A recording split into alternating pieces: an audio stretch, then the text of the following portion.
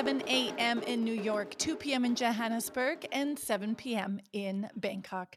Welcome to the Expat Happy Hour. This is Sunday Schneider-Bean from SundayBean.com. I'm a solution-oriented coach and intercultural strategist for individuals and organizations. And I am on a mission to help you adapt and succeed when living abroad and get you through any life transition. Pop quiz. What do these things have in common? A bad breakup, a visit to the dentist, third grade recorder practice, 2020. You got it. Experiences you just want to get over with. I know what you're thinking. You just want this year to be over. I have heard that again and again from my clients and from my community, right? So you're not alone. It's just like the Christmas bug that accidentally got trapped at the bottom of my water glass as I was preparing for this episode. You feel trapped. Your wings are wet, unable to fly, and you're walking forward on a slippery bottom, hitting a wall you can't even see with every single step. But today, I have two pieces of good news for you. Number one, I saved the bug. Number two, you can save yourself. And I'm going to help you with that. 2 summers ago, I was in New York City working, and I was exhausted. I didn't understand what happened and what led to the depletion because I'd actually used some strategies I had developed over years to really balance being with my boys and running my business full time and traveling and working in multiple locations. But then it hit me. The strategies that I developed over time were based on a context that had totally changed. From the time I started to the time I was now, I actually doubled my client load and doubled how much I was doing things like articles or podcasts. And it was at that moment I realized that we can't use the same strategies when the context has changed. So this episode is all about doing end of year differently. Right? Because the thing is, if we, have had our sort of November going into December practices on how we wind down and lead up to the new year, and we're going to use those things that worked before, you might end up like I did that summer in New York, right? So I have some ideas on how you can do end of year differently. So what is the first step? Step one is to say yes to replenishment and no to depletion. If you remember, we dove into this topic in episodes 204 and 205. So if you missed those, you're going to want to go back and check them out for more juicy tips. Most people that I'm talking to right now are saying that they're depleted. So you do not have the luxury to be sloppy with your time and energy right now if you want to have a chance at enjoying 2021. All right, so here's how we want to think about ending 2020 differently. How do we wind down this year? It all starts with your routine. So think about how can you disrupt your routine to move away from depletion and move toward replenishment. Now, I'm right along with you, right? I shared in episode 204 that I was feeling depleted, even had my doctor tell me some parts of my blood were depleted, right? When I realized that, I made a few adjustments. One of them was adding more buffers in my schedule. And the other one is, I'm not joking, was going to bed at 7:30 at night. I would be in bed at 7:30 and around 7:50, my husband would come in and see me with the duvet over my head and just laugh and like in disbelief. I can't believe that woman is already in bed. And yes, I know that makes me sound a lot like my 92-year-old grandfather. And to be honest, I actually do crave like dry toast and a fried egg at 5:00, now that I think about it. But I don't care. I know that's what I need to do to feel less depleted. So take a good look at your routine. What has to change so you feel less depleted? What has to happen so you can add more time to replenish?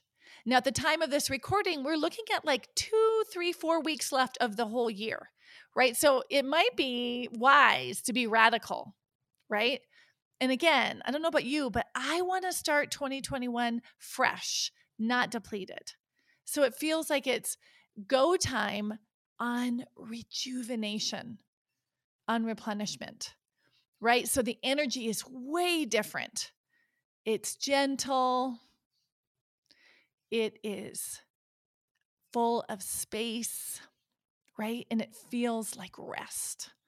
Okay. And I know that there are people here who are listening or saying, yeah, thanks a lot, Sunday. I have a toddler and there's no way in hell I'm going to rest, right? Or you might be working 2 jobs. I mean, I'm not expecting you to change your whole context. What I'm inviting you to do is look at the craziness of your life and find micro windows where you can make tweaks to move away from depletion and toward rejuvenation. And it might even just be playing different music in the car on your way to work, or it might be having your lunch alone instead of with your work colleagues. So you have peace and quiet, like whatever it might be. And it could be renegotiating some boundaries that you have at home, right? Asking someone to disrupt their routine a little bit so that you can move toward rejuvenation, right? Pushing meetings back to January, blocking off 15 minutes in your calendar to do nothing, whatever makes sense for you. So, regardless of how chaotic your life is, some of you I know are actually making a global transition in this pandemic. And you might be, chin high in boxes. What can you do to make your day just a little less depleting, a little more rejuvenating? Right? And this goes too for those people who are doing a staycation or a real vacation, if you're that lucky, in the coming weeks, right? Just because you're spending your time with a shun at the end of a word doesn't mean that you'll be doing things that actually lead to replenishment. We think just because we've blocked off that time or we're going to a new place that we're going to replenish, but it's not true. My last vacation actually surprisingly left me feeling depleted, even though it was relaxing and fun, right? So if you're doing the vacation thing, then make sure that you get clarity. And what I mean by clarity is you ask yourself questions like this: what has to happen for these 2 to 3 weeks to be replenishing? What are things we normally do that are depleting that we need to say no to? What are the things that I need to feel like this is going to rejuvenate me? I had this conversation with my partner about our mini vacation. And for me, I mentioned it's really important that I'm able to exercise, right? If this idea of like hanging out by the beach all day is not rejuvenating me, I need to move my body, right? My children are long haul flyers, not car riders, and we're going in the car for hours. So, for this to be less depleting, I need to make sure I've got things to entertain my kids in the car, right? So, those are some things you can ask yourself. How can you make these 2 to 3 weeks replenishing? Okay. And if you're with your family or with a partner on this staycation or vacation, then compare notes, right? Because you have your needs and then you can brainstorm on how to get them met, and your partner might have their needs. And then you need to think of strategies to get them met and make sure that the strategies that you have aren't conflicting with each other, right? Maybe one of you is going to get up early and go for a walk by themselves, and you might do a kid swap for 2 hours at a time. So each of you have a moment to read. Maybe instead of hosting a really traditional meal, you're going to turn it into potluck, right? So those are some small things you can do to get replenished. Okay, then after you have your plan, if you are taking this break for over the holidays, then check in after a few days and find out what is working, what still feels depleting, What can we do to make a small change so we can better replenish, right? These are the things that you can do to really do your best to end 2020 well, because there's a lot that we can't control right now. At least these are some things that we can control, right? The bug was trapped, but you're not, right? Let's talk a little bit more about that bug, right? That bug must have had a real come to Jesus moment when it got trapped in that glass, right? You know that moment when you know you're in super big trouble? You have clarity like no other. And it's not like when you have a hangover and you say, I'll never do that again. It's different. It's real clarity. And in that moment of intensity, you can sit in it and the big questions come that are important. So this is an important step I want you to think about before we're in 2020 and before there's a vaccine or before who knows what, right? Now, while we're in it, this is a great time to ask ourselves some questions so that we can truly learn from it and make our next steps really smart ones. All right, so here's a couple questions when you sit in it. What have you learned about yourself in 2020? What did you do well? What was hard? What has this taught you that you really cherish? Right? So for me, when I think about what I've learned in 2020, one positive thing I learned is that thanks to, sort of in quotes, unquotes, thanks to some of the crisis situations we went through in Burkina, I was less of a hot mess, unlike sometimes in Burkina, when we were faced with a crisis now, because I knew we'd been through this before, we had strategies, and that was really exciting to see that growth, right? What did I do well? I think I did a really great job at maintaining and growing my business in crazy circumstances rather than just putting my hands in the air and blaming everything on COVID. I really looked at how I could steer this ship steadily. What was hard? Hard was my transition in Switzerland because we were transient and been at 7 places, and I wasn't getting the space and the rest that I normally needed. Although I kept running, that just took a toll on my body, right? And what has this taught me that I really cherish? I really cherish face-to-face time with my family. And what I said to my mom and dad is, come hell or high water, I'm going to find a way to see them in summer. I knew I cherished that, but feeling the absence this year made it crystal clear. So those are some things when you sit in it, find out what comes up for you, right? You've got now your replenishment plan. You're looking at your routine. If you are doing a staycation or a vacation, you've got your plan there. You're going to check in as well. And then you sat in it to really identify what you learned. And if this is going too fast for you, don't forget, every podcast episode is transcribed. There's a scrollable function for you. There's even a PDF you can print out.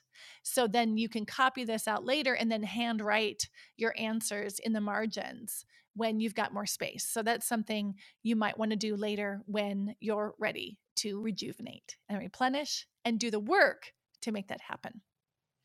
Okay, so now it's time for us to look ahead. Remember, this episode is all about doing end of year differently. So I'm not going to ask you to come up with a list of your top goals for 2021. Instead, I want you to focus on something very different, and that is your values. These are big. These are important anchors in our lives. So this is an invitation to spend the next few weeks exploring them, right? And you're going to need them next year. Trust me. Think about it. We need to base our decisions on something when everything else is uncertain. And I promise you more on that in episode 209 in the new year, right? Values are what lead us through crisis. Values are what help us live with no regrets. So a value is simply something that you hold dear something that steers your priorities, your actions, and your choices. So, to look ahead as we end 2020 and look forward to 2021, what are your top 5 values? Now, there's going to be some of you who can't name them on the tip of your tongue. In fact, maybe most of you will be that way, right? You've got some work to do in this area, and it's truly worth it. I know I can list my values, but only because I've put in the work, right? My values are connection, growth, and playfulness. And I want these to stand on the foundations of equity and love, right? That I had to do some work to get clear on that and to identify the things that I want to base my choices on. So if you can't name your 5 values, you might be asking yourself, how do you find them? There's a lot of ways that you can do that. I'm going to name just 3 here quickly. The more important thing is that you do the work to find them, right? Here's one really easy way is to make a list of all the values that come to mind. Give yourself 5 minutes, and then look at the list.